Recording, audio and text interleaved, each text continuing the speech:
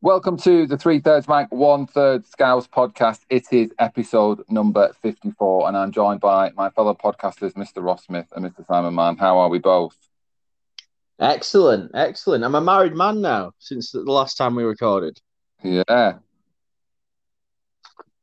Feel any different? I feel good. It's weird. I mean, obviously, Blinder put a lot more time, did a lot more of the work than I did. I would never pretend it was like an equal partnership. But I find myself thinking, God, you got so much spare time now. You've not got a wedding to be planning. Like, I've not got in the back of my mind. I should really be thinking about the wedding. So now days off to feel a lot freer. Well, no, I mean, what are you going to fill your time with? Well, I'm watching wheelchair rugby at the moment. Get through a few box sets. Is that? I'd love to give that a go. Yeah. Well, they have able-bodied people in the team, don't they? Oh, do they? Yeah. So on each team, I think you're allowed two able-bodied people. That's the best of the.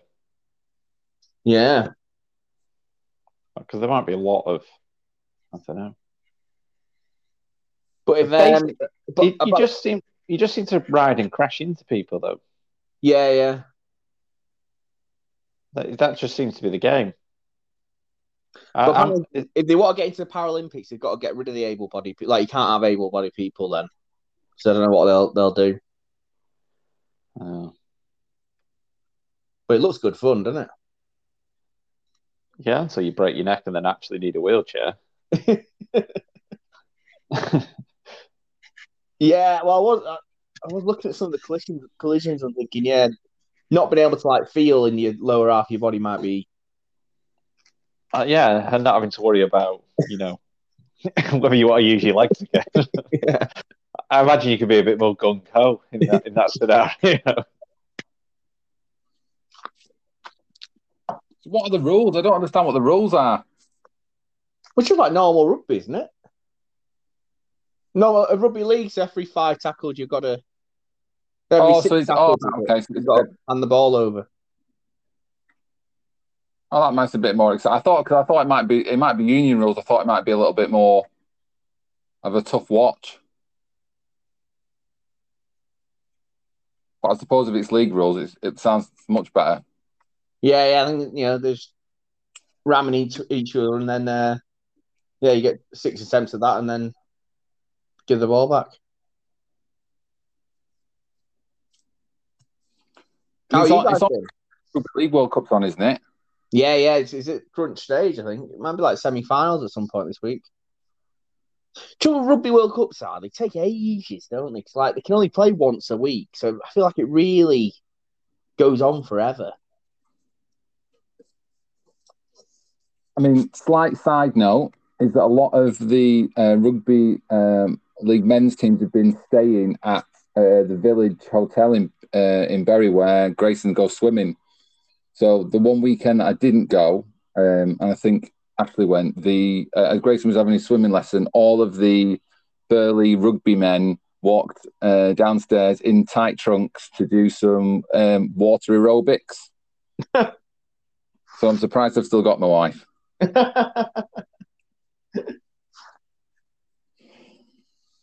And then I think when we went a couple of weeks ago, I think the Jamaican team were there. I think their bus was there.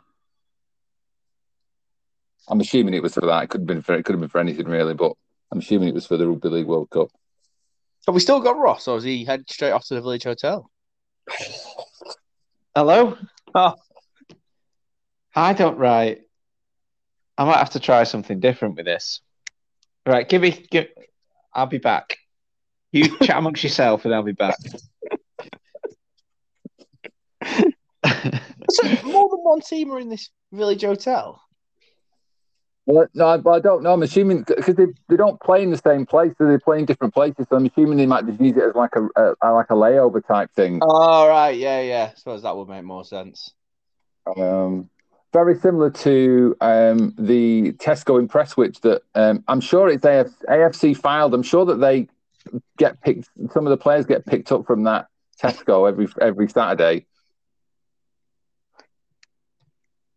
I mean, the One of thing the is, very with your family's approach to it, obviously you're big believer that if you've walked past someone, then you're best friends, aren't you? So Yeah. presumably Ashley now thinks she's a member of the Jamaican Rugby League team. Yeah, as long as she doesn't apply for physiotherapy, that should be all right.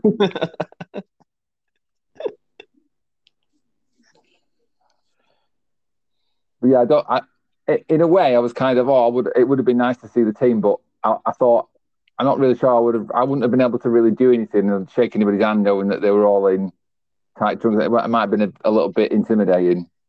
No, and I'm not sure how many I'd recognise.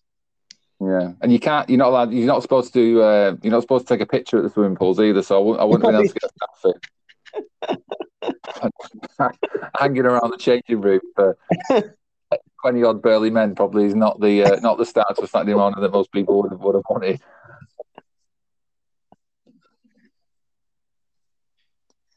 No, it would have done your reputation no good. Maybe if they get to is the final at Old Trafford? Yeah, I reckon it will be. Yeah. There he is. Oh, I was going to say we've got two. Hello? Hello. Can you hear me now? Yeah. Right, there we go. Well, we could hear you before, to be fair. I kept speaking and no one's responding. Oh, well, maybe we didn't hear you then. Yeah, right, we'll go again. I'm on a laptop now. So we'll see how that happens. Oh, loud and clear so far. Okay, right. I said, Cheesy, you couldn't look much different from a rugby league player. Why not? Well, I mean, I wouldn't pick you. You wouldn't pick me? Well, I could be a Tiddlywinks player then, couldn't I? I mean, I don't want to say that looks more your sport from your build, but well, believe me, if somebody can if somebody that was 20 stone came crashing into me, I'd probably crumble. Yeah. Oh, yeah. And just keep going. They might just pick me up and take them with me. Wouldn't exactly be a tackle, would it? Well, to be fair, so me and Ross went to go and watch Salford play a few weeks ago, and they didn't look like professional footballers. And they are actually getting paid to play football, so... Yeah. League Two going well then? Well, I mean, they're doing pretty well in the league. Well, me and Ross must have been the curse. I saw Ross at Henry's birthday. I think the day after, the week after, I can't remember what it was now. And I think that every time I've checked Salford's result, they've won. I think the only two times that you've been seeing they've lost. I've sat through 180 minutes of Salford, and I've not seen them score, and I've watched them lose both times. That cost me £30 for that privilege. You can see why they gave Nicky Butt the job as head of you. Well, yeah.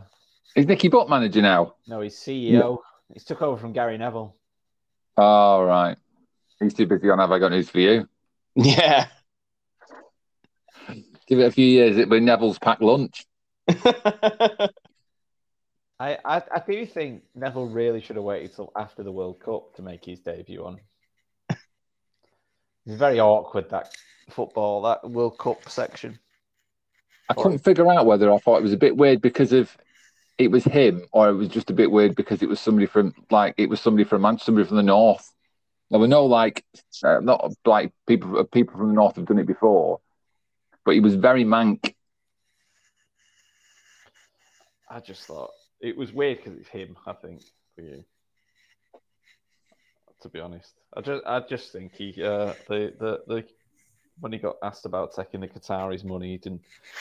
He kind of never mind. Yeah, it was a bit weird. I mean, it kind of came out that I didn't think that he would probably get as much of a grilling as that, but I suppose they're not going to let him go on there and get away scot-free, I suppose.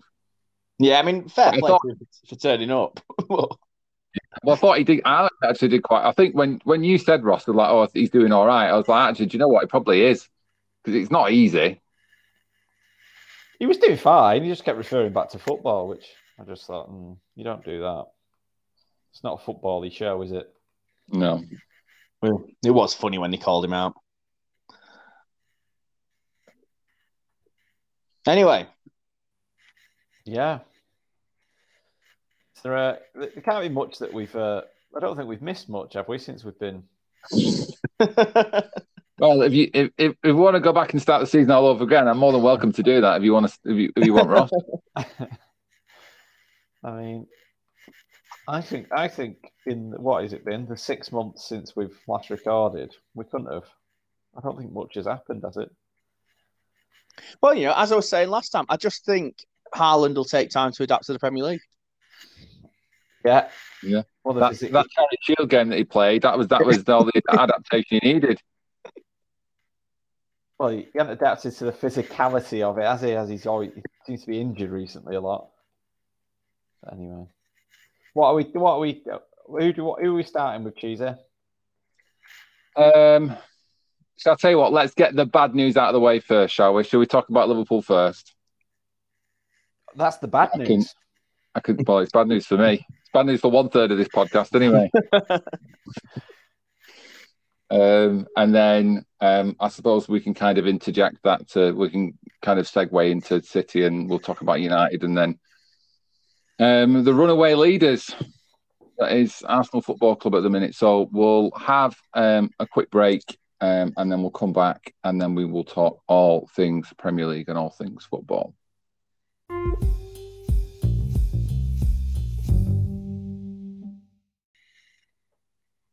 Welcome back to the 3/3 Mike 1/3 Scouts podcast, and we will start with the Premier League. And as we talked about just before the break, we will start with Liverpool's season. So I think you probably know my thoughts on it, but I don't think I haven't seen you two in person for a long time, so we haven't really spoken about this. So how, apart from laughing every 5 seconds, how do you think Liverpool season, or why do you think Liverpool season's fallen apart?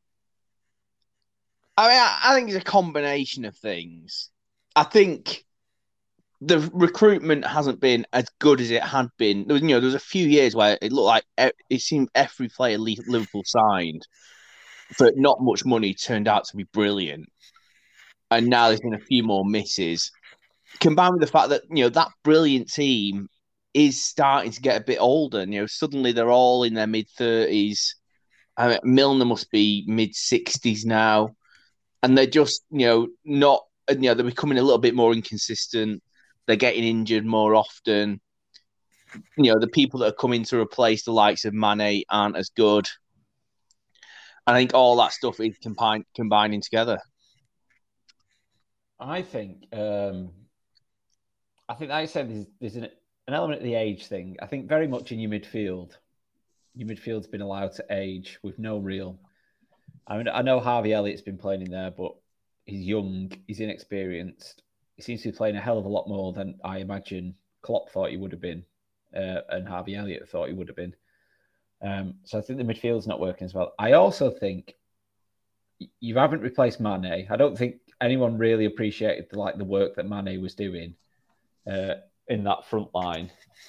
And then I also think your defenders have developed an arrogance that no one's going to beat them. Almost Van Dijk and Trent have kind of, I think, listened to a bit of the noise surrounding them a bit too much recently, and then especially Van Dijk, I think he seems to have gone along with, I don't know, to me from the outside it looks like he sees that he just think I imagine in his head he thinks someone's going to look up and see it's me and then just give me the ball, as opposed to he needs to actually do anything to stop them.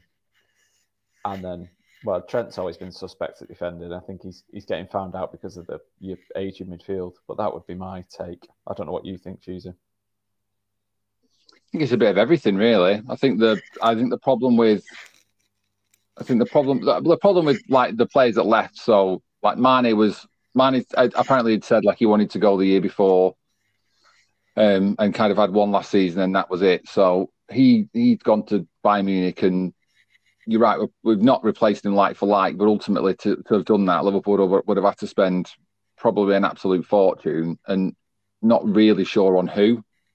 So they've ultimately had to take a punt with Nunez, who, I mean, with all being well, probably wouldn't have played that much probably wouldn't have played hardly any games at all the first half of of the season before the World Cup break, because Jota would have probably been in a 9 and Diaz would have started on the left. But Jota came back from the Nations League injured. Diaz got injured at Arsenal.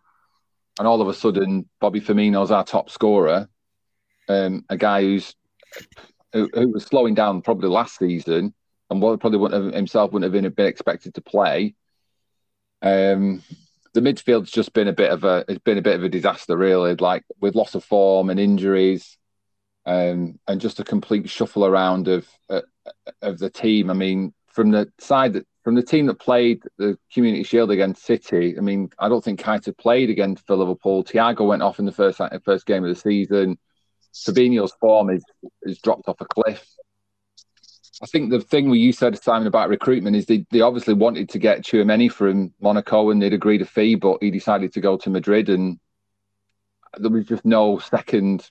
I mean, it's very similar to Van Dijk. It's difficult sometimes to call it out because Liverpool didn't sign a centre-half in the summer, waited for January to sign Van Dijk, and it all worked out well. But Tchouaméni's not going to come now because he's gone to a different club. And there has to be some sort of. There was no backup. The backup was Arthur Melo, which might as well have been Ben Davis for what it really. What's happened to Arthur, by the way? He's injured. He's ruptured. He's be back till March. I don't think.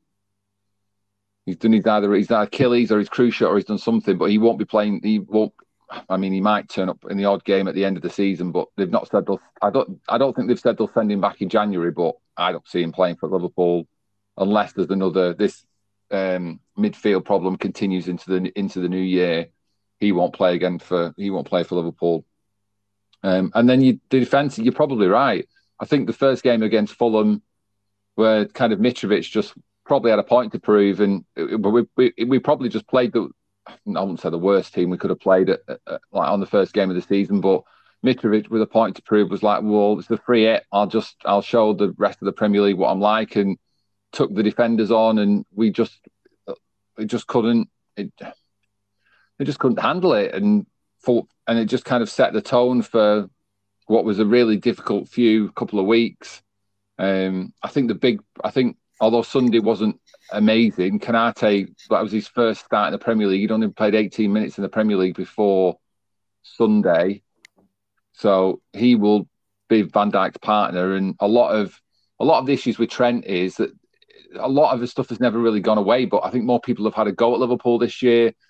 Henderson, who would obviously cover for him, has obviously been injured as well. But if Liverpool aren't losing and we're not conceding, and some of that might be like Konate helping Trent out and Henderson helping Trent out, then a lot of that noise kind of goes away. And I don't get the narrative that Liverpool, like England, can't pick Trent in a knockout World Cup game when, all right, it's a one-off game, but the lad's been to 3 Champions League finals. So that's the bit that I don't, and I know that's over 2 legs. I get that, but I don't understand that he can't play in a really high pressure game. If he's saying he can't play in a high pressure game because the centre half who's playing next to him isn't good enough to always bail him out, or to bail him out some of the time, then fair enough. But I don't really think it's a reason not to take him. But then I just don't think. I think if Reece James was fit, I don't think he's got. Is it because he's playing badly, or is it because we've all got in our heads that he's a bad defender, and therefore teams just attack down his side more often? It sort of becomes a bit of a self-fulfilling. The teams have always attacked down his side. The year, what was it? The year I can't remember. We drew or you beat us 2-1, and Rashford scored. And Rashford, a couple of seasons ago, before the COVID season, when I'm sure it was 2-1, it was either 1-1 or 2-1, and it's always really been that side that is obviously opposite to Van Dijk, and it's opposite to Van Dijk. So whoever was playing on that side, it would always go over there anyway. And it's just been, and like Ross said, he's not the greatest defender in the world. No. And obviously the other way, he's not been. I think he's scored. I think the worst thing for Trent is like you said, like you mentioned, Henderson would have always covered for him and been able to get about, and I don't think that's happened as much this year. I do. Think he's been injured. He hasn't played. Yeah, but I mean, just generally within the midfield, there's been no one there to like when he goes. Yeah, because Elliott's been playing on that right hand side. So I think there's that element to it. So he's getting exposed a bit more defensively, or mistakes are being highlighted a bit more because there's no cover in there. So whereas you would have gone, oh, it's brilliant the way it's been worked because the midfield's been allowed to cover. The midfield's not there, so then Alexander-Arnold's being highlighted as he's out of position a lot.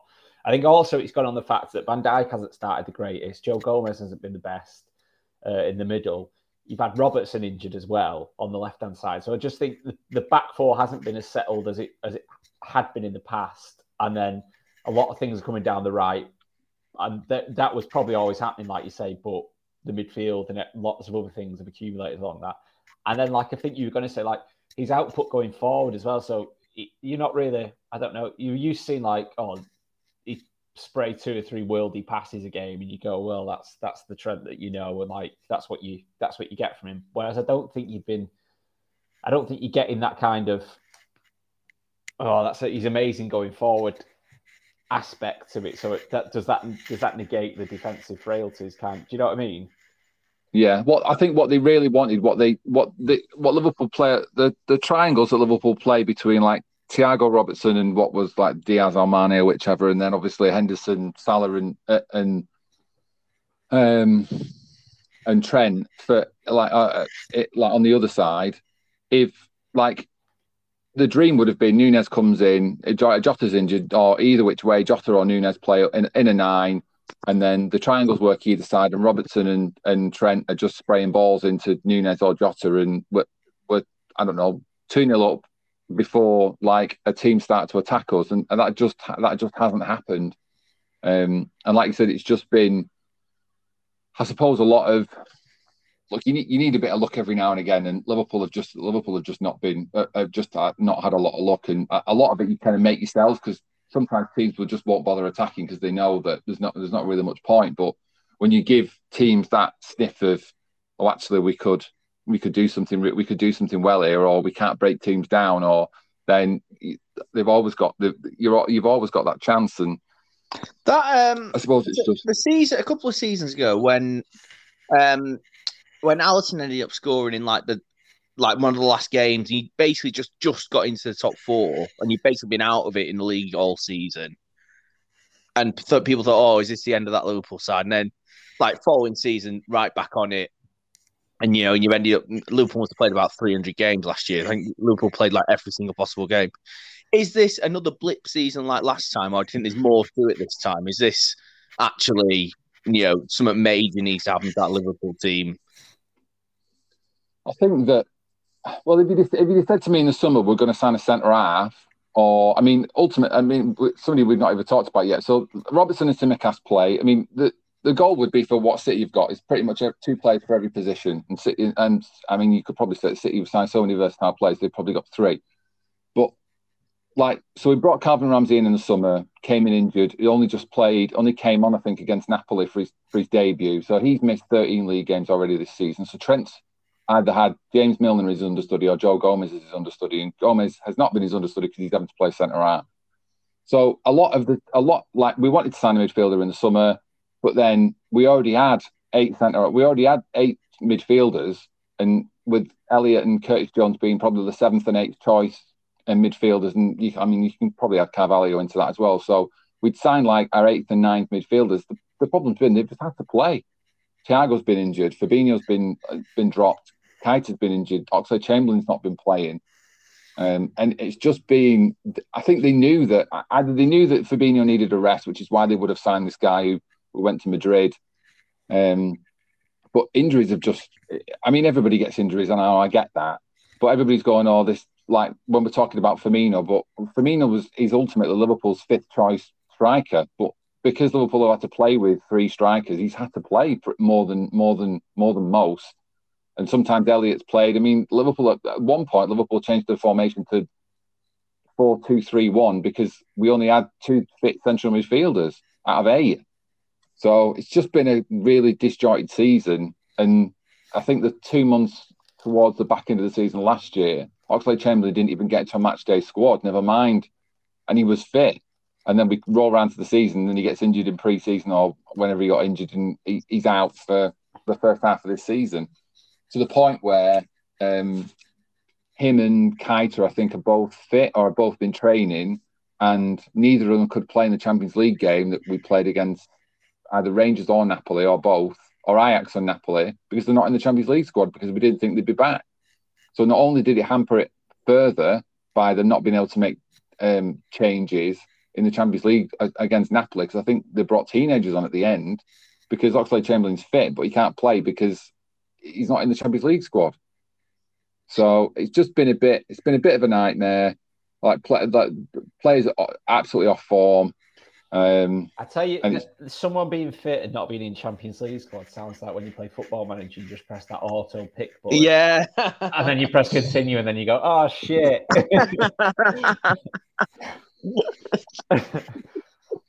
As if Klopp was it was supposed to be out for ages. Pressing space bar, just going, oh, get through to the good bit. Come on. So, and obviously there's been so much talk about obviously Bellingham and stuff like that, but I mean it's completely pointless. If we don't end up in the top 4, then he ain't coming to us. So it's a bit of a non-starter, really. What do you make of the news about the owners? My initial reaction was that we would in the last couple of weeks. A lot of people have been talking about, oh, Liverpool are going to buy a midfielder in January. They're not going to wait because we probably need 2, because Oxlade-Chamberlain and Keita are both out of contract at the end of the season. We probably need 2, maybe even 3. So we're going to go buy somebody in January, similar to the Diaz situation. So my instant thought was, well, that's now not happening. So this big investment that's going to happen isn't going to happen in the playing squad. And I also thought, what is the ceiling of this? The value of this team? What is the value? What's the top value that if you wanted to sell it for? Bearing in mind they paid 250 million quid for it, or 270 or whatever it was. The value is probably at what it is at now. Because if we don't make the Champions League, then obviously the value is going to drop. That a lot of this team now is kind of coming to the end. So I think it's interesting. They've come out and said that they wanted investment, and to be fair to them, they have been trying to get investors in. I mean, LeBron James owns part of Liverpool. I think it's only 3% or whatever it is, but they have been trying to get investment in. And I think something called the Redbirds or something like that, part own like the club and stuff like that. But so I don't know. Maybe Bellingham's going to cost that much that they need to get investment, which is a little bit of a scary thought. But I don't know. We'll wait and see. FSG aren't the greatest in the world. I don't know many owners with a lot of money that are. I would hate for. I don't know. I don't think I'd really appreciate getting a lot of oil money. I don't think I'd really appreciate getting somebody like Ted Bowley. So it just throws it up in the air. Especially when I feel like we've probably won a game. Everybody seems to be talking about Spurs, not Liverpool, after Sunday, and then all of a sudden everybody's now talking about Liverpool again because we're probably up for sale. So, do you know? Obviously, I know we've gone on to the owners, but just going back, do you not think Mo Salah's been very inconsistent this season? Yeah, I think he probably has. I think a lot of that is a lot of his. I don't know what the best word to describe it is. The fluency with the team's not been there. Like I remember, like you think about, and I mean, I'm only highlighting this goal because I know you might be able to remember it. But I remember the goal that Diaz scored against United when it was the game at Anfield when it was 4-0, and the football that we played to get to that. Like Liverpool, I don't remember. And to be fair, I didn't see the first half against West Ham, which apparently was our best half of football in it so far this season. I haven't seen any of that this season whatsoever. We've had to grind out results. And I suppose one of the issues is when the rest of the team isn't playing well, you think, well, actually, Nunez has started off a bit of a cannonball. So do we really need to mark him as much? We'll just stick 2 people on Salah and mark him and we'll just sit back and it's fine. So, and I think Salah's never really been great with teams that have really sat back, and sometimes it has been difficult. I think when we've been 2-0 up after 10 minutes, similar to what we were against Bournemouth, it's a little bit different, but it's it is odd. But I think there was a stat that he created like as many chances as De Bruyne has, and I think in the first 10 games of the season, I think it was. But obviously, City have got somebody to put the ball in the net, and we didn't. So yeah, it's just one of those. It's just one of those things. And I suppose the really strange stat is the only Salah scored in 5 league games, I think, this season. There's only 2 of them. There's only 2 games that we've won, which was at City and at the weekend. All the other goals that he scored in the season didn't win us the game. But it is what it is. So Should we move on to something else? Are you optimistic for the rest of the season, though, Shadow? I'm a bit more after Sunday, but it's very much game by game. I could quite easily see Southampton sacking Hasenhüttl and then turning us over at, I think we play. I think we're at Southampton. I can't remember whether we're at home or away now, but I could quite easily see Southampton turning us over. If you'd have said to me that Leeds would have turned us over, I'd have said not on your Nelly. And then the same with Forest. I would have said that we'd have beat Forest. And we probably should have beat Forest, but we didn't put the ball in the net, so we didn't beat them. They beat us. So I reckon you'll stay up.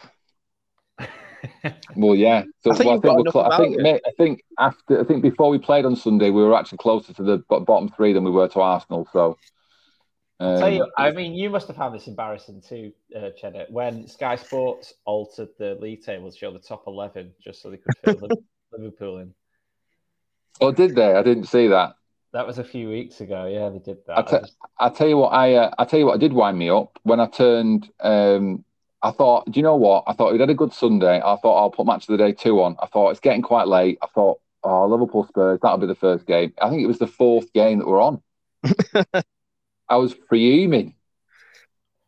I had to sit through Arsenal and Chelsea and on whatever. I can't remember what else the other game was on. But I had to sit through those. I was like, I think I'm going to just turn it off and go to bed in a minute. Oh. But anyway. So come on then, flip of a coin. We've not recorded since United beat Liverpool. So how did that make you both feel? Have we not recorded since then? Wow. We have a pre-season. I wrote down. Pre-season. We're about to break for the World Cup.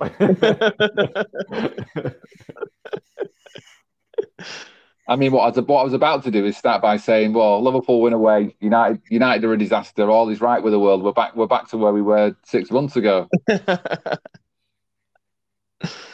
Oh, well, it's just an exciting time to be a Manchester United fan again. I saw, I think it was a tweet, and it was pointing out that all that money that Manchester City have invested, they're playing against some drinks company. And Man United got glamorized against Barcelona in Europe. Yeah. We did say, Simon, the other day you predicted it, to be fair. Well, I'm glad United have got Barcelona. Yeah, I'm glad we've got like a big game. It'll feel huge. You know, it's a bit exciting. You know, on just like some random club you've never heard of, and it's the biggest game of their life that they're playing against Manchester United. But I'd rather go out against Barcelona than go out against, like you say, God knows, it like some crappy team that it just does. I think like the last few seasons have been, they've had no real excitement. Even when we got to the Europa League final, there wasn't any like game where you went, oh, this is a big exciting one. It was just kind of like, we should be winning it. We should be doing this. We should be doing that. So well, yeah, I mean, the thing with the Europa League is you either win it or you might as well just get knocked out. I mean, yeah. So it is a exciting game, and I mean they've got Lewandowski as well, one of the greatest strikers in world football. It's exciting to watch him play, isn't it? See if Martinez can tame him. That's exciting. Yeah. But yeah, no, it's just quite. I can't believe we've not talked since we beat you, Jesus. I don't think we've talked since the first game of the season. Oh wow! I think we might have done the first weekend, and I think no, we didn't. I don't think we did the first weekend. Well, I think we did. Well, then I'm gonna straight in, Simon. How impressed with you are how impressed with Ten Hag are you? Yeah, I've been broadly really impressed. I think United just look like they've got a bit of identity about them. We're going in the right direction. We're dropping points every now and again, but it just feels like he's got a plan and he's got a very clear vision of what he wants. And United did, under pressure, the owners did end up backing him.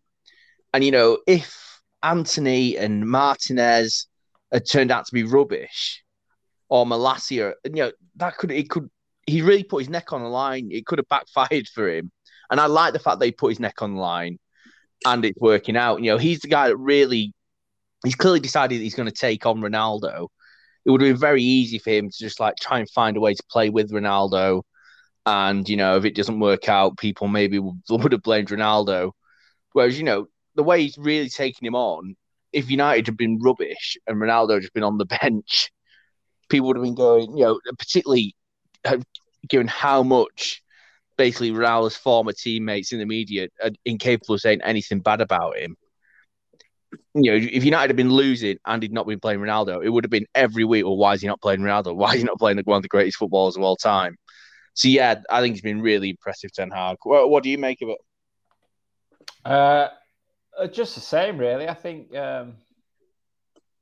obviously, you go into the season excited, and the first two games were obviously not the start that anyone wanted, and then you're suddenly thinking, is this going to be the same old story where we get excited about a manager, or we put our hopes in someone and they're going to let us down? But then obviously, I think the most impressive thing is, like you said, his man management and his decisiveness and how quickly and effectively he's dealt with things, as opposed to no story's ever dragged on.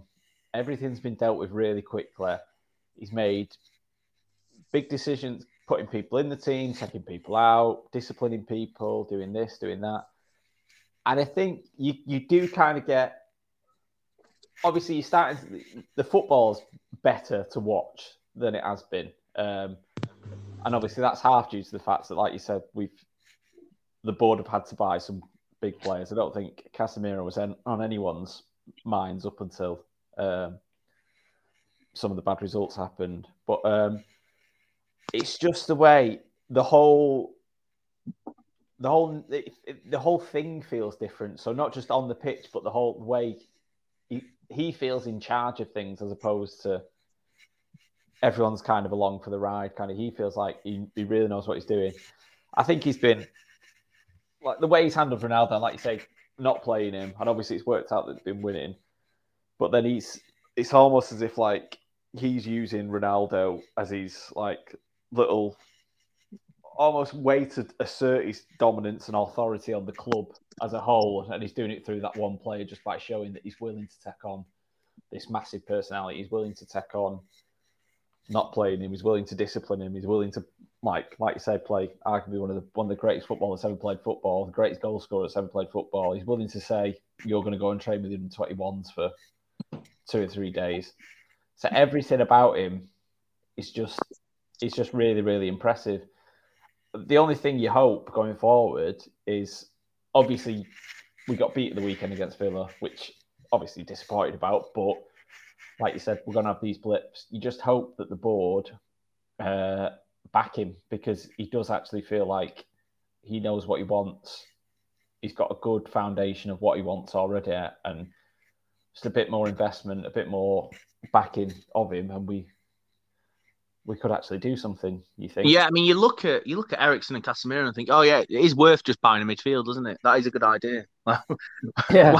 Why haven't we thought of doing that for the last 10 years? Yeah.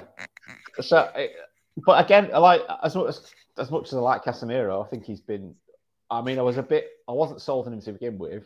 I think that was more because he was adjusting to the pace of the Premier League. And I remember watching the Everton game.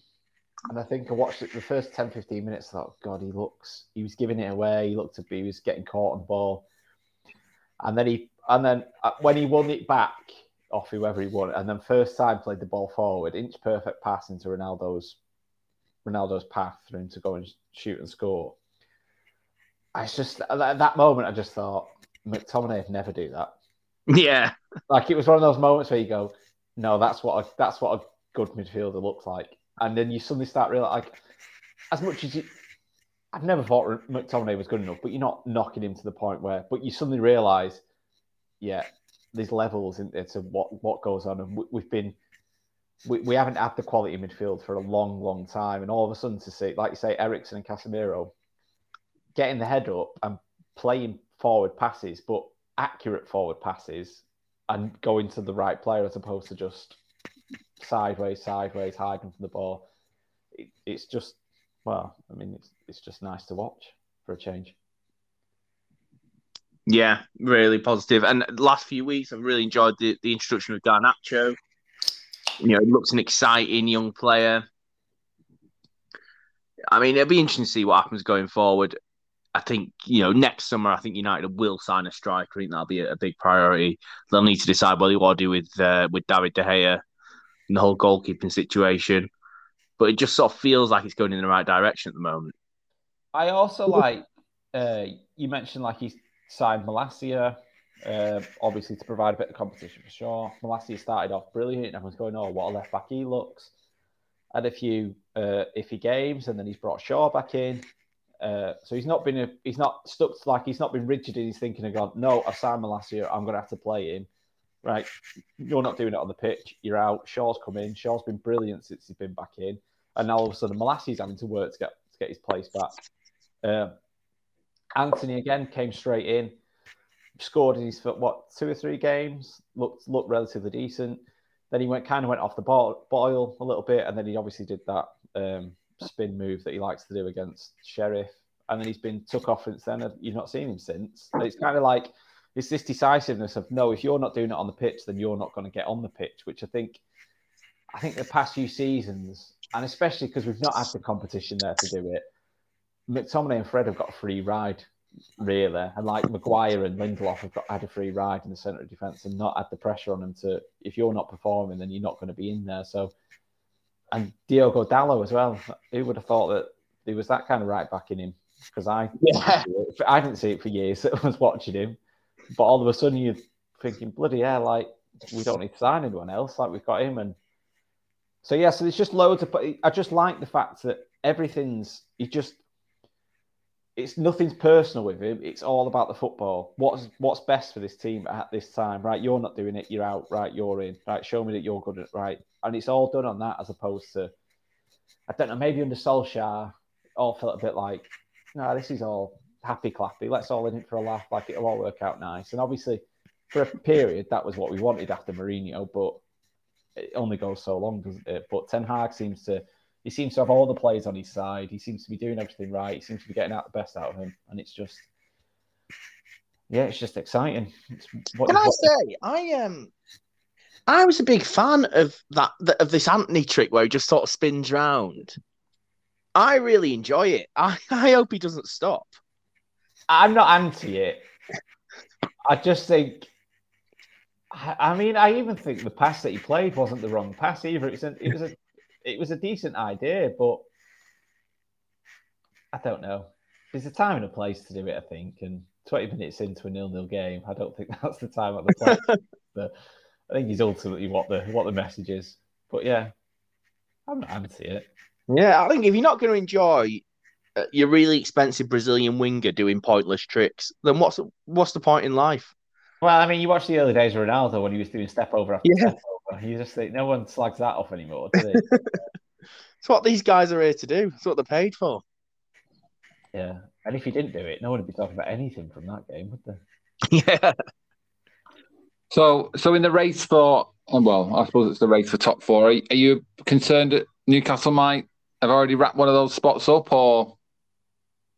I think no. I don't think Newcastle have wrapped it up. I think they're playing unbelievably well. But I think with Newcastle, you say an injury to Gimenez or someone goes off injured. You think Almiron at the minute where he's playing, if he goes off the boil and suddenly stops scoring, because I think he scored in the last 4. Ever since Jack Grealish tweeted about him. Yeah, I think Newcastle haven't quite got. They're probably in a very similar situation to us. Like they haven't got the squad depth and we've not got it. If Casemiro got injured, or we had Eriksen got injured and weren't playing for a few weeks, and we had to go back to McTominay and Fred, all of a sudden you're looking at the season and going, "Oh, this is going to be a tough one again. But you Casemiro and Eriksen in there, you're like, oh yeah, okay, we're gonna do all right. So I don't think it's cut and dry. I think Newcastle have been absolutely brilliant, but I do think you could quite easily get a few injuries to them. I feel like Newcastle have been sort of boringly sensible ever since this money came in. They've made like just good appointments, signed good players, but not too flashy. People that can really improve their team, and it's all been really frustratingly like smart the way they've gone about it. I think the January transfer window will be interesting because suddenly they'll be in and around the top 4. I think they're probably ahead of where they thought they're going to be. There will have just been a World Cup. I just don't know. It'd be interesting to see if that's the moment where the owners go, and they will. There is always a breakout star from a World Cup, and will they be like, why don't we go and sign whoever this World Cup's equivalent of James Rodriguez is? It's Juve. Yeah. I agree. I think in the past, like when the owners came in, obviously they were down the bottom end of the table, and then I think they obviously they've done everything right so far, and they have been kind of annoyingly boring. They did spend £60 million on a striker, though, didn't they? I know, but that just kind of feels like the going rate as opposed to, and it wasn't even like a striker. It wasn't the name, was it? It wasn't like when City went out and got Robinho, or it wasn't like this really over the top signing of someone they didn't really need or was really too big for Newcastle. Yeah, they sort of paid the going rate for a young up and coming striker who might be worth more in a few years' time anyway. Yeah, so it still felt a very sensible decision spending all that money on him, and obviously he's been injured, so he's not really seen what he really can do over the course of a season. But there was obviously no pressure, was there? There's no like doing the sensible things when they did the sensible things earlier when the owners first came in, and then just steadied the ship and got on playing decent football. Then the next transfer window, just to carry on in the same vein, and then hope you move up to around 6th or 7th. But like you say, going into this World Cup and they're at 3rd, or if they still are at 3rd, then it suddenly. Do the fans get a bit, well, there's an opportunity here to really drive home where we are and make an impression? And do the owners, it'd be interesting to see what the owners do and whether they back it or not, or whether they just carry on going, nope, we're going to stick to the plan that we've got for the 5 years or whatever. Yeah, it will be fun to see the January transfer window. And then similarly, with a boring club who've been taken over, it's all gone smoothly. Chelsea. The ghost of Christmas future for Liverpool. No, I hope not. I hope we don't get either Robert Kraft or, I don't know, Donald Trump coming in thinking he can do everything himself. And suddenly he's our director of football and his son's playing up front. Presumably Tuchel was manager last time we did a podcast. Yeah. I mean, it's I thought it was weird to sack him. I think they're in a bit of a mess, Chelsea. I just don't think they've got many people who are making sensible footballing decisions or really know much about football in their sort of senior roles. You say that, but then at the same time, if you're going to sack Tuchel, I think Graham Potter's a really sensible appointment. Yeah, I thought it was a good appointment. I'm not sure playing Raheem Sterling as a right wing back in any formation is good for him or good for Potter. Although I think, to be fair, I think he's inherited a bit of a mess. Yeah, where Potter plays the players isn't Potter's fault. Like, it's not his team, is it? So it's one of those classic Chelsea squads that have kind of just been put together by the fact they have a different manager every year and he always demands new players, and then they're just left with this mad combination of a squad that you would never start out as thinking, yeah, well, we need these, lots of cover in these areas and none in other areas. Yeah, I mean, you knew it was all going to go wrong for Tuchel this season when the new owner came in, and I mean, how much was spent on Cucurella? Yeah, $50 million. Yeah, I mean, I don't think Tuchel was sanctioning that. Going, yeah, I want to spend a lot of my transfer budget on Brighton's left back, I don't really think that was the case. Well, we've already got Ben Chilwell, yeah. Yeah, exactly. So, look, I'm not saying Cucurella's not done all right, but I wouldn't spend 60 million on him. So I do think, I don't know. I like Potter. I don't want to see him do well because it'd be nice to see an English manager at an English club, at one of the top English clubs as well, and actually achieving something. But yeah, obviously, I mean, Chelsea are going to have to sign people in January because you've just got a new manager, and so you're going to have to back him a little bit in the window. So it'd be interesting to see what direction they do that. So the problem is they bought a lot of players in the summer. I mean, if they suddenly start buying Leandro Trossard and Danny Welbeck, then I would be a bit worried. But I mean, I know they bought a lot in the summer, but they bought a lot in the summer based on having Tuchel in charge. And Tuchel must have had, I know he wouldn't have had, by the looks of it, he wouldn't have had a lot of say, but he must have had some say in it. But now you've got Potter in charge, and Potter surely went in with that saying, well, yeah, but I want to make this squad my own in January. Because otherwise he's not getting a fair crack of the whip, is he? Really? I mean, one of the few reliefs for Chelsea is that Tuchel talked them out of signing Ronaldo. Yeah. I mean, that'd be... Well, they signed Aubameyang instead. I don't know what's worse. I don't know. I feel like Aubameyang still got something in him. They'd have been better off signing Danny Welbeck. Aubameyang hasn't scored for 7. Yeah, has he scored for him yet? Yeah. I think I drafted him. I was having a very bad fantasy football draft, so I drafted him in. So I think he got one. I think he's got one goal in Premier League so far. I think he's got a couple in Europe, but I think he's only got one in the league. I just think I think at Chelsea in the past, but you always thought like no matter what happens, they're always there or thereabouts, aren't they? They're always like top 4.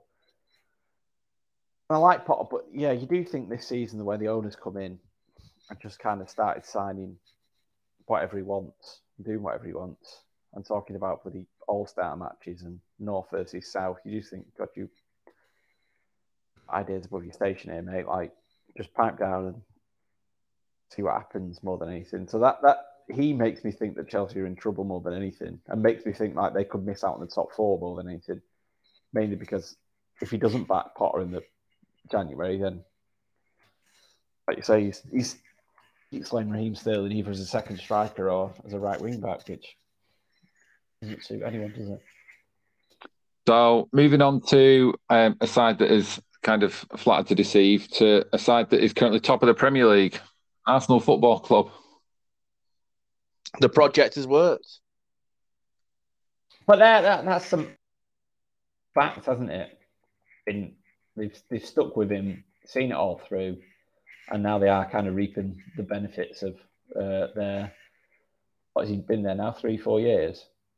He's been there 3 years, I think. 3 years. Yeah, so they're seeing the benefits of having a plan and seeing it out, long-term thinking, which obviously doesn't happen that often in the Premier League anymore, does it? But they're now seeing the benefits. I tell you what is weird, that actually, even though they are top of the league, and they are, like, they went away to Chelsea, they've won, and they keep...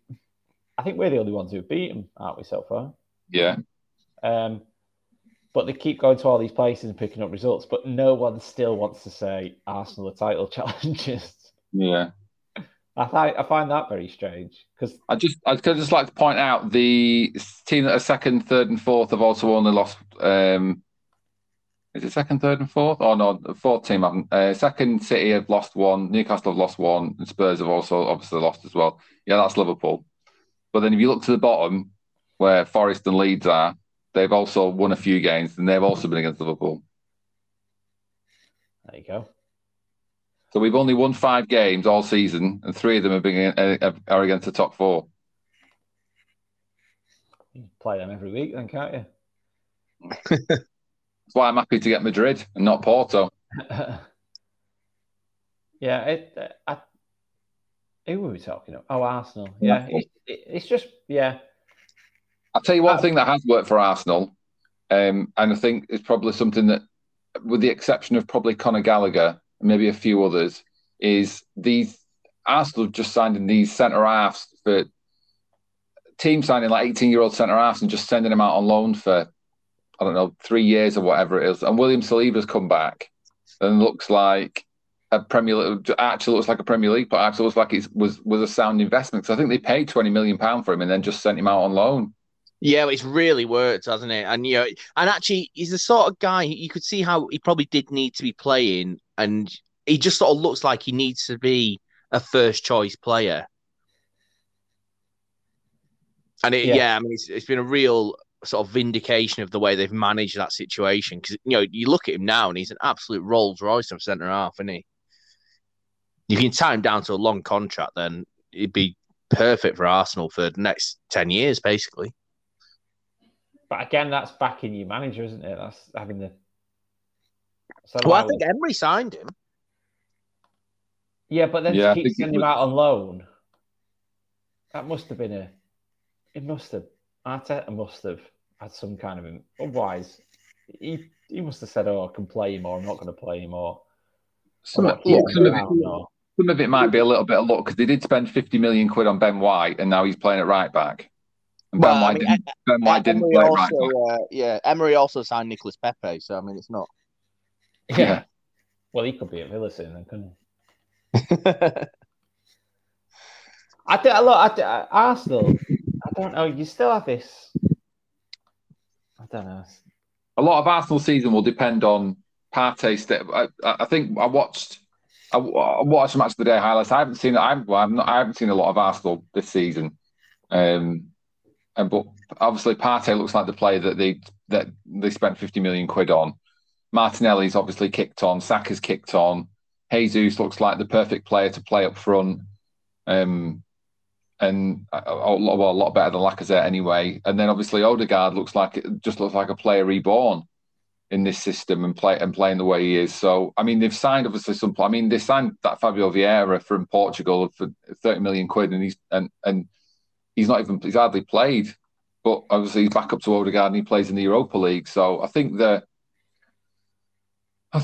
Martinelli Saka bit is important, and obviously Jesus. I know they've got Nketiah and a few others to come in and stuff like that, but a lot of their work. I think the highlights that I saw against Liverpool, a lot of their like energy and gusto comes from the front.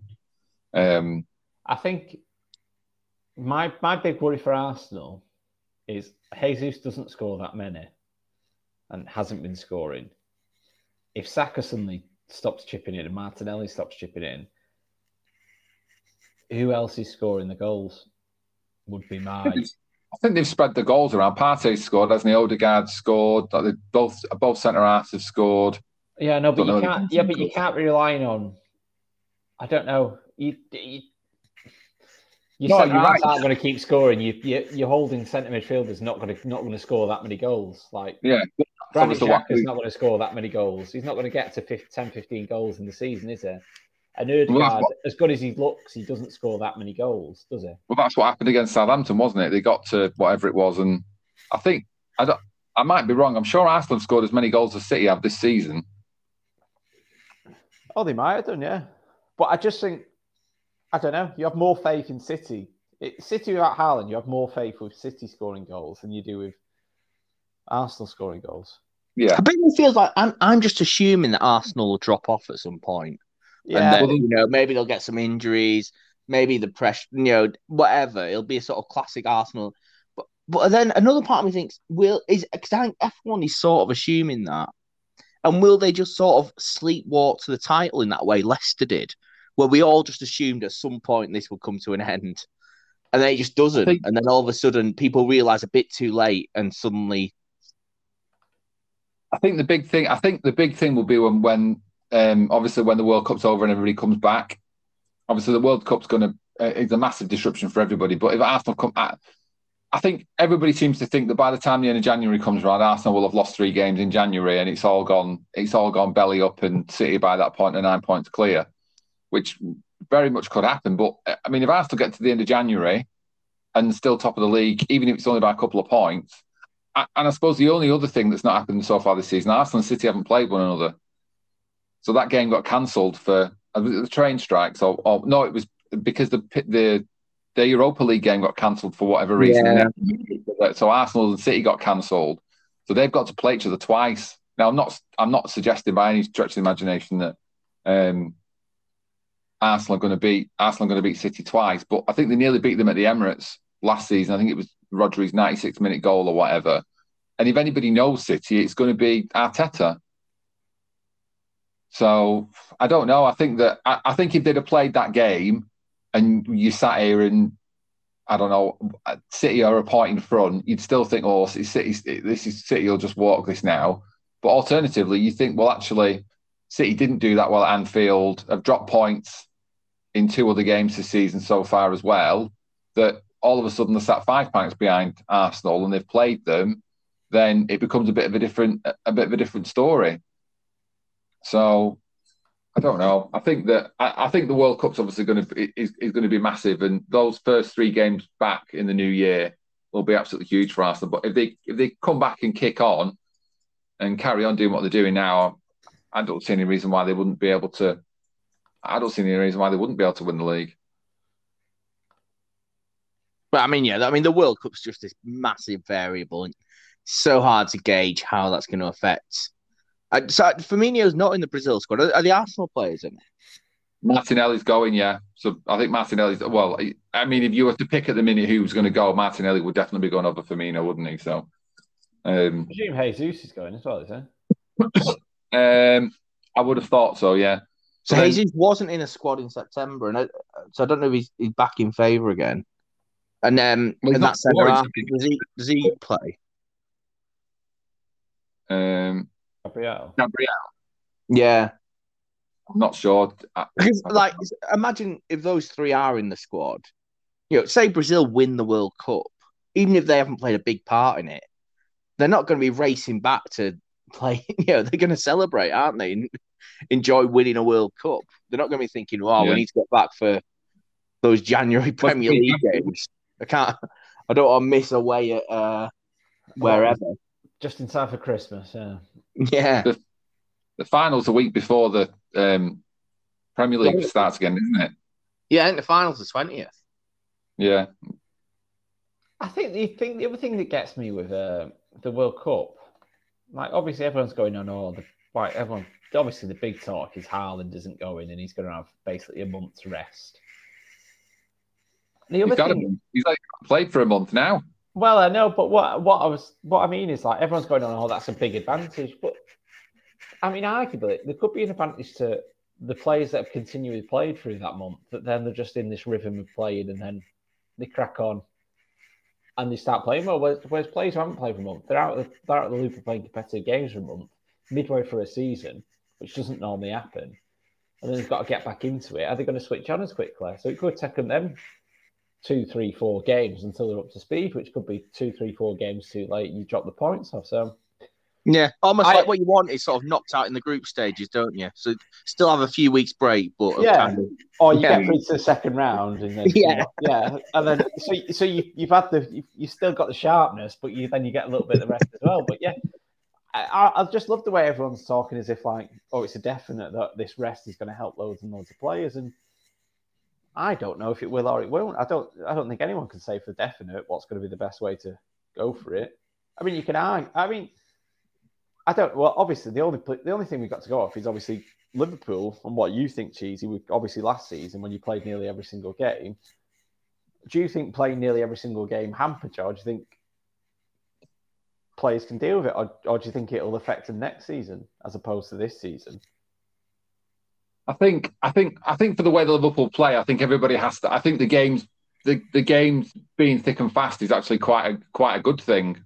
I think a lot of our injuries were pre-season, and then I think once it's difficult. Once the injuries start to snowball and you have to bring players back a game or 2 earlier than you probably would have done previously, then that's where injuries will just kick on and just carry on. If they're not healed properly. But I don't know, if Haaland gets injured, then he doesn't play and they just bring Alvarez in. But I don't know. I think it could be anything. It's like with the break of anything. As soon as they start training again, because they'll have a break, they're going to have at least the players that aren't there. I'm sure they're going to be able to have a couple of weeks off. I mean, they'll go and do the training in wherever they go on holiday and whatnot, like they do in the pre-season. But they're not going to be in. All the Liverpool players aren't going to be in Melwood I'm sure Klopp said he's going on holiday. So he's having time off. So I'm assuming that the players are going to get time off. The other thing that gets me with it all, and all the pundits and ex-footballers saying about how the break's going to do people good, whenever you talk to them about their career and their playing days, they all say that they used to love the games coming they used to love playing and the momentum it builds and this and that. And then all of a sudden they're saying, oh no, 4 weeks of not playing, that's the best thing that could ever happen to you. Make your mind up. It's either you want all the games coming thick and fast or you don't want them. So who knows what'll happen? I mean, but I mean, just like the teams that are winning are always okay with whatever the setup was, and the teams that are losing are always looking for an excuse, aren't they? And we'll point to. Yeah, and that would be my only thing, that it would be more of a benefit to the teams that are struggling, because it's a real, let's put the brakes on this bad run of form, and then it's a big opportunity for new managers to have a month with the team, isn't it? Which is going to happen in a few clubs. You know, Emery's just got in. He's going to have a few weeks to assess them. Probably won't be that many Villa players going to the World Cup. We'll probably have like a core of the squad still there. John McGinn and Danny Ings, and Ollie Watkins, they're exactly, attacking play, Leon Bailey, they've got pretty much the front three not playing, so I mean, whoever gets the Southampton job will have exactly a month to almost have a pre-season with them. But I think Arsenal won't want the World Cup to come because they're in a groove of getting wins. 100%, yeah. So it'll be I think that's what would be the more interesting thing: how it affects the lower teams as opposed to the higher placed teams, and will it have a big impact on how they do? Just touching on the lower teams, have you been impressed with the teams that have come up? Fulham have looked good, haven't they? Yeah. I mean, I never knew Pereira could do something, but yeah. Well, Mitrovic, who sort of was your classic, bangs them in the Championship, can't do it in the Premier League, but he's looking like he can do it in the Premier League all of a sudden. I think Fulham have looked the best, haven't they? I think. Who else came up? So Forest came up and signed. Of course. I mean, Bournemouth sat their manager quite quickly, didn't they? And then they've had Gary O'Neill who's steadied the shit, but then they've kind of struggled a bit in the last couple of weeks. And then Forest just look like a team who signed 22 players in the summer. Is all I can say about Forest. Although it does sort of seem to be coming together a little bit, doesn't it? Don't know if they'll end up having a stronger end to the season. Yeah, I think, but it's coming together in a way that I don't think the owners envisioned when they signed the 22 players. No. I think it's come together in the fact that they've gone more defensive and gone, right, we'll just sit back and catch people on the break, as opposed to, I think they've thought, we'll sign all these players and we'll look like a great footballing side. So, although they doubled down and Steve Keeper signed a contract extension, didn't he? Yeah, but maybe it might not be the worst thing in the world, because a lot of what we're saying is actually a lot of new managers are going to get 5 weeks with their players. Very similar that I wouldn't imagine there's going to be very many Forest players that are going to go to the World Cup. So if you said, right, so I don't know what we're going to play 14 games. So 14 games, bit of a free hit. The team's probably on a bit of a bounce anyway, like most teams are when they come up. So we'll probably pick up a couple of wins here and there. We might beat Liverpool at home. We'll see. And then they all of a sudden they've got a 5-week break when they know each other a little bit better. They can go away to warm weather training and practically get a pre-season, come back a different team in January or end of December, and then actually Steve Cooper's gone, well, I've had this team now for 4 months or whatever it is, so it might work out better for them in the second half of the season, and as long as they're not completely drift, which I think thanks to like Leicester and a few teams, Leicester and Villa and I suppose Everton to a degree, and a few other teams. There's a lot of teams in the bottom that a couple of defeats, and some of them have got some problems. Yeah, I think Jesse Lingard started that semi-final last time in the last World Cup. Did. Yeah. Now look at him. Well, but when we went to watch Salford and we watched. I mean, I'm not saying it just because it's Liverpool, but when Forest beat you, geez, and I forgot Jesse Lingard existed, which was a nice part. It was a nice 2 months of my life, to be honest. What do you mean when he came on at the end? Yeah, then I was like, oh shit, Jesse Lingard still exists. Like he's still in the world, yeah.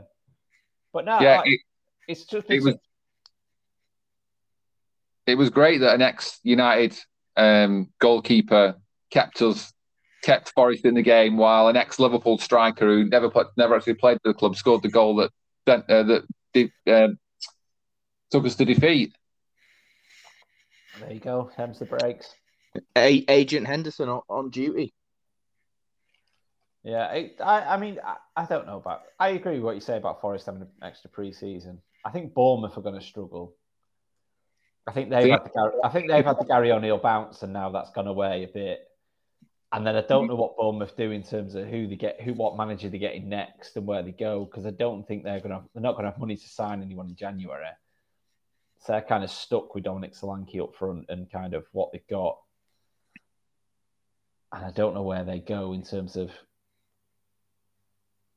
I think they've kind of reached their limit, and I think they might drop off quite quickly, to be honest. But yeah, I think it'll stay quite competitive. I think there'll be a lot of. I think by the time it gets to, let's say, I don't know, by the time it gets to maybe the end of March, I still think there might be about probably maybe 7 or 8 teams. I think it'll still be as close as it is now. I think a lot of teams will take points off other teams.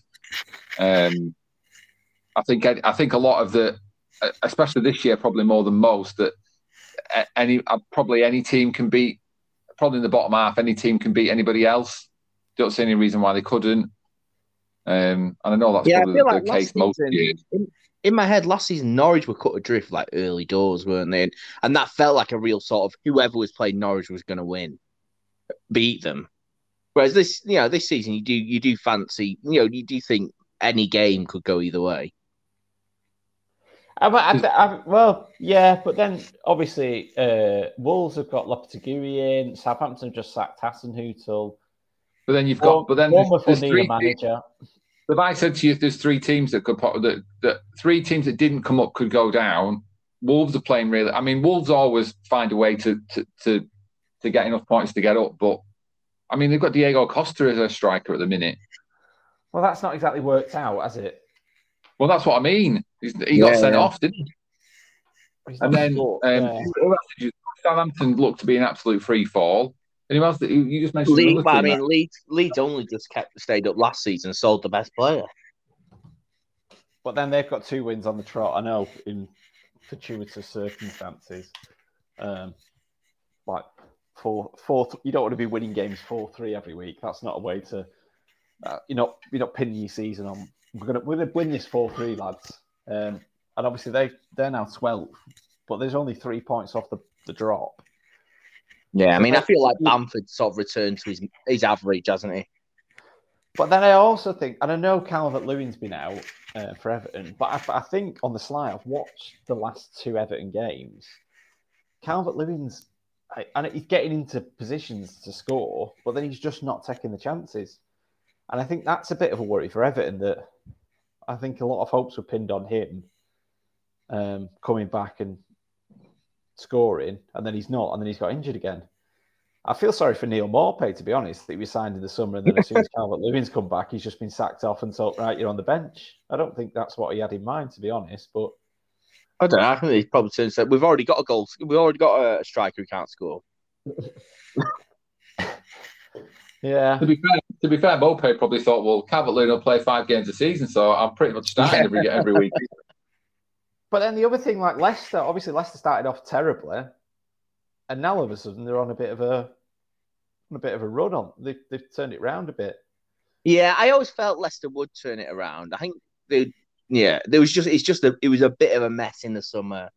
All these players desperately trying to get out, but actually they probably haven't got the squad they had a couple of years ago when they were sort of regularly sort of challenging for the top 4. But they've got a good enough squad to stay up, haven't they? I think.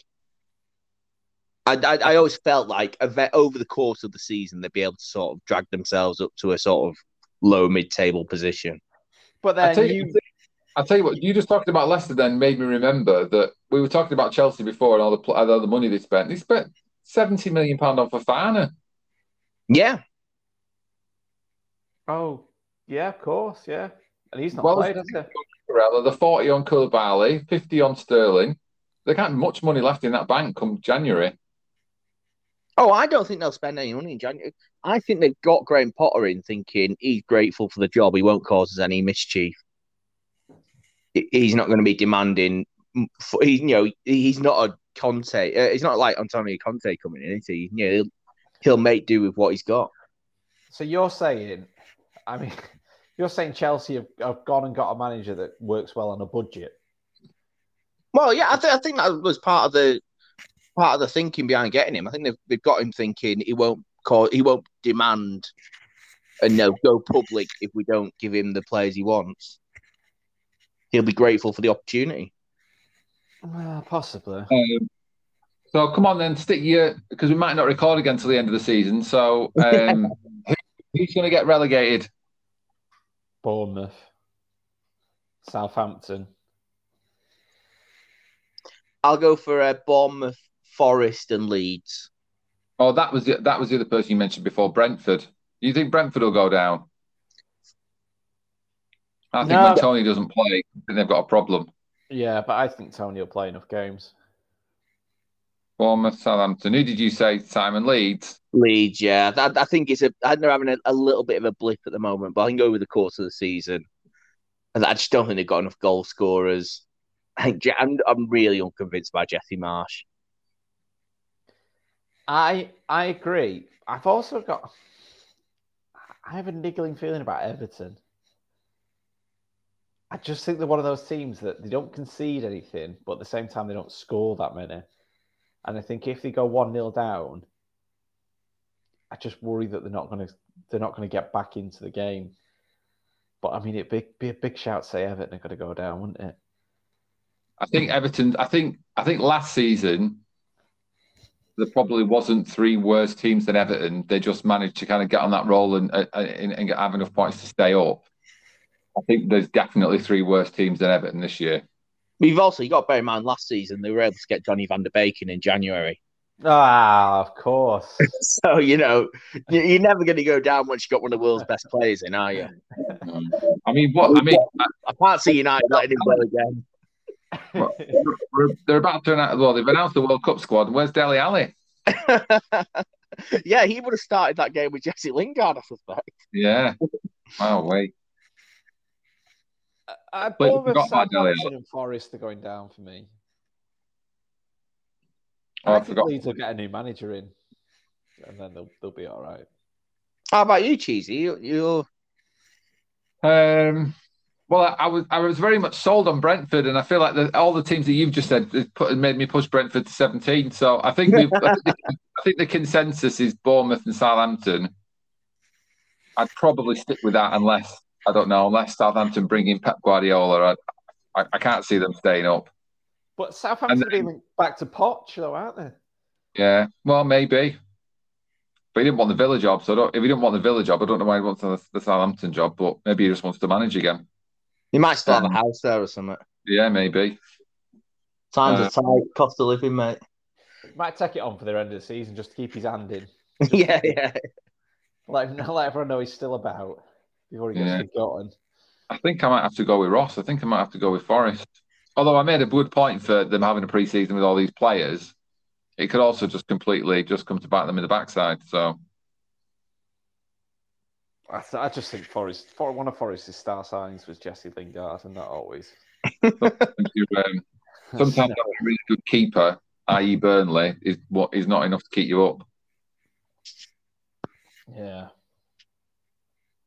I don't know. I'd be interested. I mean, it's hard, isn't it? Because it's almost as if you're playing too many seasons, isn't it? You're playing pre-World Cup and post-World Cup season, so... I'll be waiting for Arsenal Fan TV to start lifting that trophy up, the halfway through season trophy. Yeah. I read an article the other day. 10 years old, Arsenal Fan TV. Is it?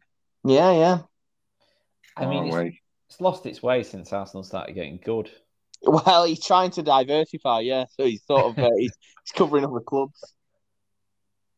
I think we've spoken about this before, but just how anyone who gets a camera and stands outside a stadium, all of a sudden is like a pundit now.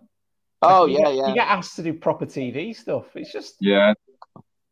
Well, a lot of the some of the one of like obviously what I think the two big Liverpool channels are like the Anfield Wrap, which I think they always kind of go to on Sky, and then there's Redmen TV as well. Redmen TV have just got 500,000 subscribers. And that is now all that is their job. That's all they do.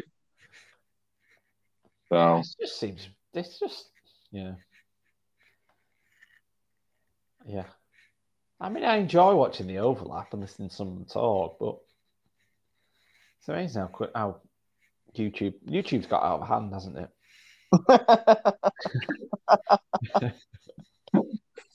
Don't tell him I must start. He might back. There'll just be one social platform called Elon. That's it. You have to pay. You have to pay per letter to post anything. Yeah. I mean, this may well be the last free place where we can post. Yeah, Enjoy maybe. it, Tell him about Anchor. Right. I'll have to send him a T-shirt. Yeah. Oh, I mean, have we got time or not? Yeah. Well, obviously, World Cups. I mean, we might not record before the World Cup. The start of England's World Cup is on 25th of November. Have you got any England players that are not currently set in stone that you would like as a wild card that you would say is going to be included in the World Cup squad? Oh, you mean like a Theo Walcott at 16? Yeah, kind of. Anyone that you wouldn't Chamberlain character. Yeah, somebody who's not been somebody who's not featured in a Southgate squad who's going to be. My instinct is that Southgate in general is slightly averse to sort of bringing people like falters in. He likes to sort of stick with what he knows. And I think because the World Cup is like literally Premier League stops next weekend, World Cup, like there's no real build up to it. I think he will want players that he's used to working with. It's not like in a normal World Cup where you might have like nearly a month to work to sort of bring a new person in and integrate them into the side. So I think it's unlikely that we'll see someone. I mean, I suppose Rashford hasn't been in many squads recently. I expect him to go to the World Cup. I think I could see Tony being brought off the bench to take a crucial penalty. Okay, what, like didn't he bring Saka and Sancho on? Yeah, he did. Yeah. Okay, then Simon, as you've said that you think you'll go for a settled squad, which I tend to agree with. Obviously, he's worked with more players than his squad limit will allow. Is there anyone that you think would have been a nailed-on kind of shout that might miss out? Who's been a previous Southgate favourite that might miss out? Well, I all along I thought if Calvert-Lewin comes back, if he just gets a goal, he'd be in the squad. I'm less confident he'll be in the squad. Also, I mean, there's sort of people like the right back situation. I don't really understand the fitness, and also the City midfielder Calvert.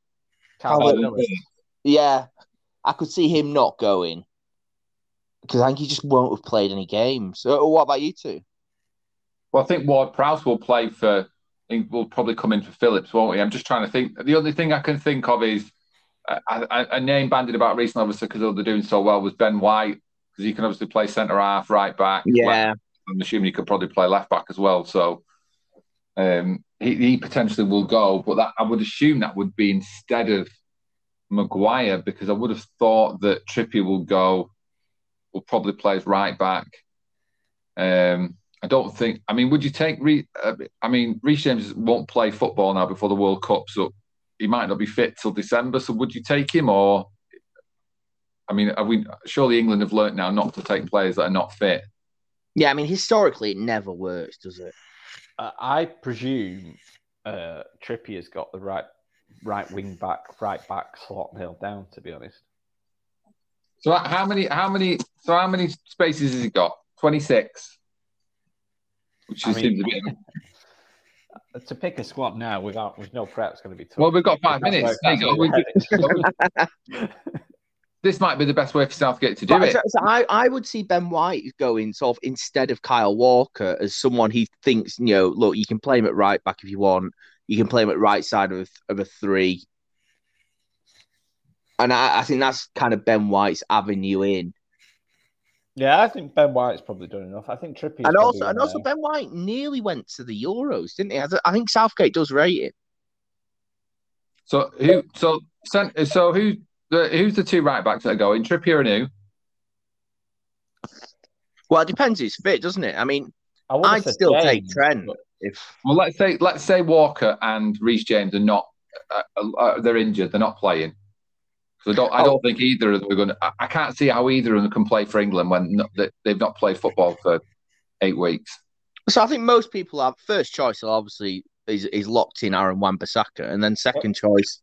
Oh, you stole my joke, Simon. I was just about to say that. I mean, Ben White's got ahead of him on the right back list now.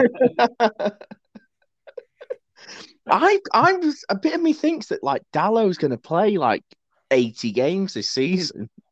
Just no rest. And he's just going to refuse to play Wan-Bissaka at all at United. I think there's obviously 7 right backs playing in the Premier League at the minute that are probably all English, but I think the 8th one on the list is like Lee Dixon. And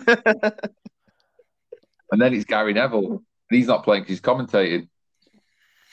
Well, he will be out there though, so if required. And then centre half, who's got? So Stones will obviously go. Stones is fit, isn't he? I know you said Maguire won't, but I think Maguire plays. I think he'll take Maguire. I don't think he's got much choice now. I think he'll play because but it's the same old scenario, isn't it, with Southgate, that players that have never let him down, he'll stick with. Maguire's always played. He's always played well for England. Go on. Cody, I'm going to say, is he going to? So 4 centre halves, going to take Cody and Mings or not? Have I missed somebody out here? Don't take Mings. Mings is an atrocious footballer.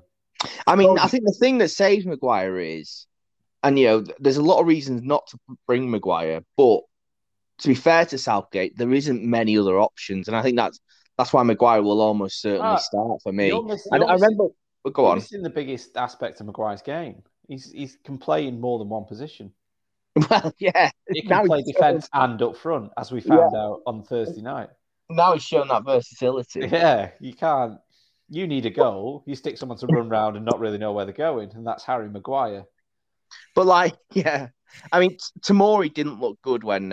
Often when players aren't playing in the Premier League anymore, I just assume they're doing pretty well. But Tomori didn't look good against Chelsea for AC Milan those games. And I don't really see what other options.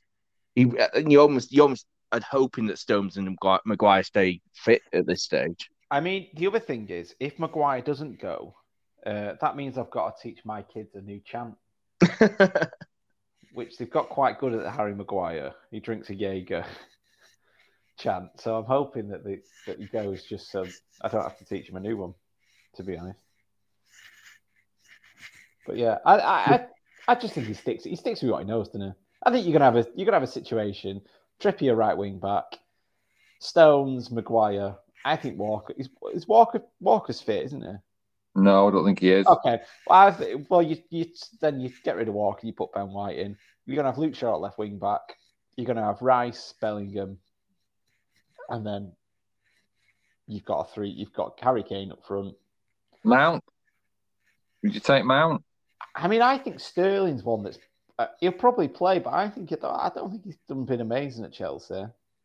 Foden, I'd say you have to start Foden. Oh yeah, I forgot about Foden. So up front, I've got Sterling, Foden, Saka, Kane, and Grealish. You're not bringing Rashford now, right? Well, Rashford side. Yeah, and Sancho's dropped off a little bit at just the wrong time. He had quite a good start to the season, didn't he? But put Trent at the side. What? So in midfield, I've got Rice, Ward-Prowse, Henderson, Bellingham, Mount. I can't think of anybody else. I've only got. I mean, to be honest, you get rid of Rice and Bellingham, that midfield drops off a bit now, doesn't it? But yeah, I mean that's a sort of negative take on it. Cause if they stay fit, you go Rice and Bellingham. That's a really strong. Oh no, I agree. Yeah, I don't disagree. But I'm saying if one of them gets injured, and then all of a sudden you bring in Ward-Prowse in, or Yeah, I mean, you wouldn't want As good as a Henderson's been for the last few years, if you bring it, he's not the player he was now. You want a big like knockout game, and who are England turning to? James Ward-Prowse. Is he taking Eric Dyer? Oh yeah, he probably will. Yeah. Well, we'll move White to, and we'll put Dyer in as well. I'm just thinking we've got 20 players so far. I feel we're a bit light in midfield. No, presumably you haven't named any goalkeepers, have we? No, I've done. Yeah, I've wrote Pope, Pickford, and Henderson down. Surely you've got your customary 5 left backs though, Cheeser. Yeah. I can't think of any more left backs other than Shaw. You brought Ainsley Maitland-Niles out. What is Ryan Bertrand doing? I'll tell you what, I did find out the other day, blast of the past, Connor Wickham playing for Forest Green. Yes, good Halfway line goal. Yeah, Yeah. That was. He's only 29. I believe it. I was like, it's not Connor Wickham that used to play in the Premier League about 2 seasons ago. He's only 29. Yeah. So weirdly, I was career thinking than me, and I've been because that Sorloth guy was playing for Real Sociedad against Manchester United. I was thinking about that. Crystal Palace had a season where they had Sorloth, Connor Wickham, and Benteke, and none of them could score. Oh, God. Wilfried Zaha and Roy Hodgson kept them up somehow. That's because Wan-Bissaka was crossing the ball. Exactly. Wan-Bissaka was in his prime then, yeah.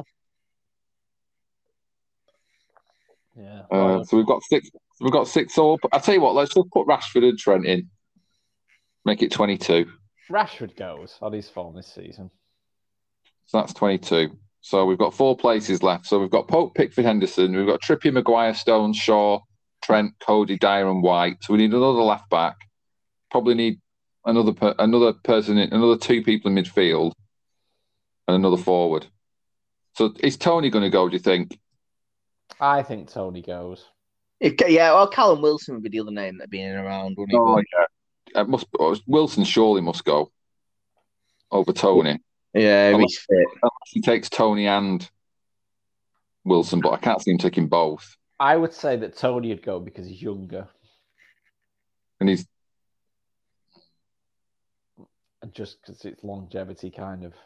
It doesn't really make a difference to me. It's a bit of a shame if Wilson doesn't go, but we'll put Tony in anyway, so it makes it 23. So 2 more midfielders I need. I can't name an English midfielder other than Rice, Ward-Prowse, Henderson, Bellingham, and Mount. I'm getting down to Loftus-Cheek here. Well, I could see Loftus-Cheek, to be fair to him, has played for Chelsea, hasn't he? Again, another one who was in that semi. I don't know he wouldn't have started, but he was in that squad 4 years ago. Yeah. What about Conor Gallagher?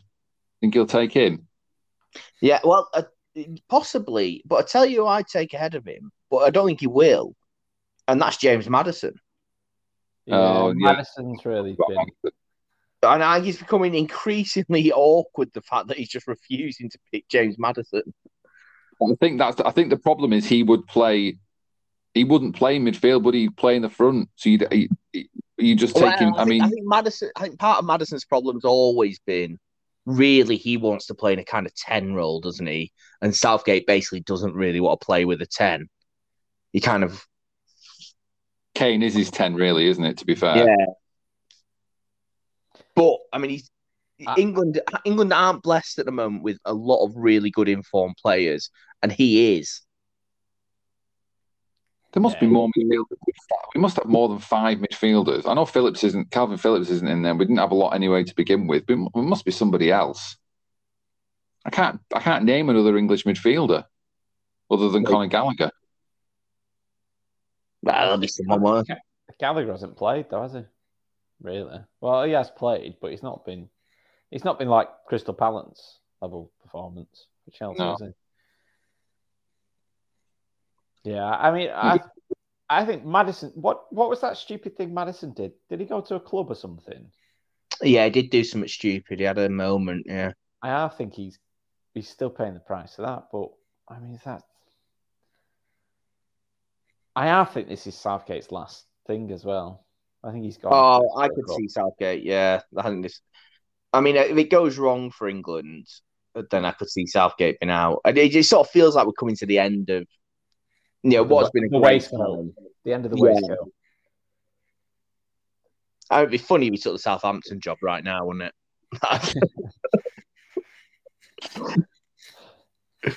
Yeah. What about? There must be another left back. I know we had Chilwell, but there must be Shaw and somebody else.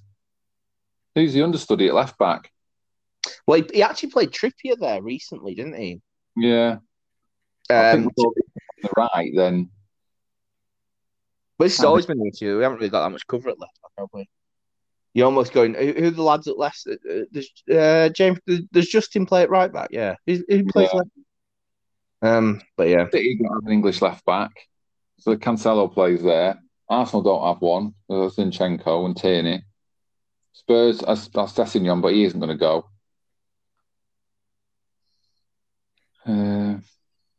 Chilwell obviously would have gone if he wouldn't have been injured. So maybe he does. Maybe he does. I mean, this sounds very. Maybe he just has to take Trent because we haven't got any more fullbacks.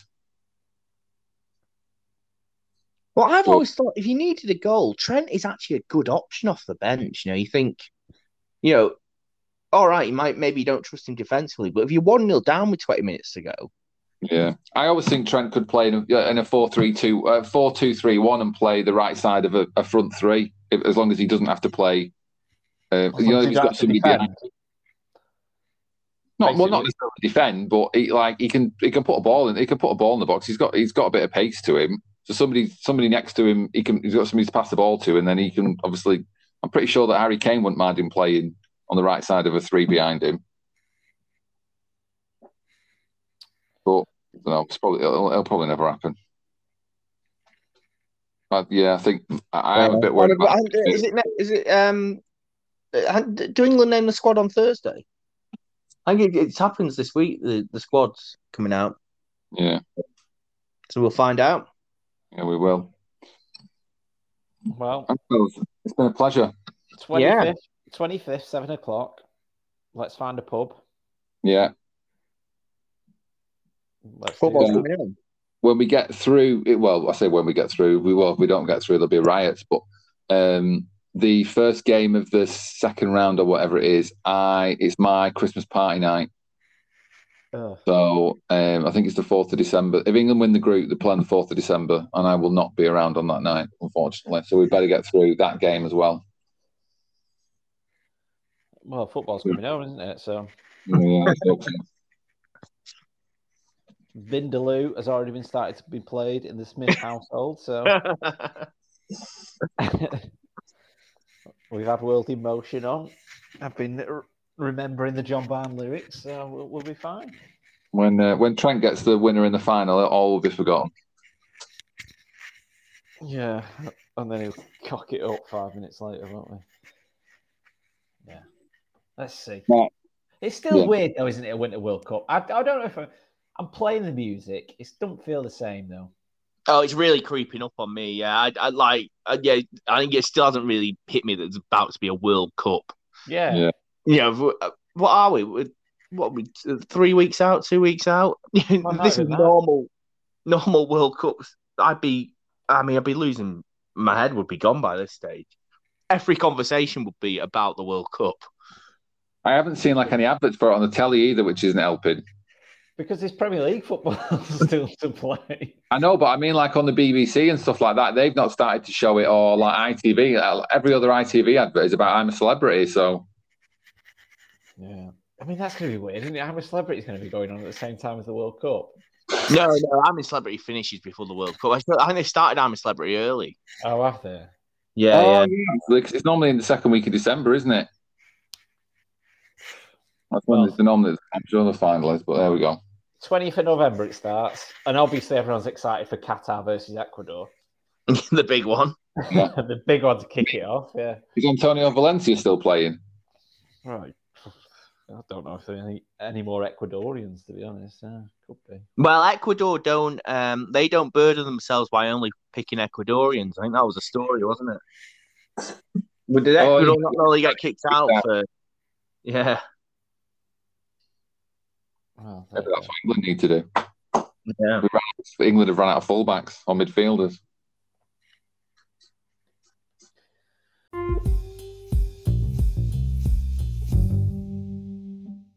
Thanks for listening to the 3/3 Manc, 1/3 Scouse podcast. Give it a like, give it a share, and let us know what you think on Twitter at Manc3. That's at MANCTHREE. And keep listening for more new podcasts every week.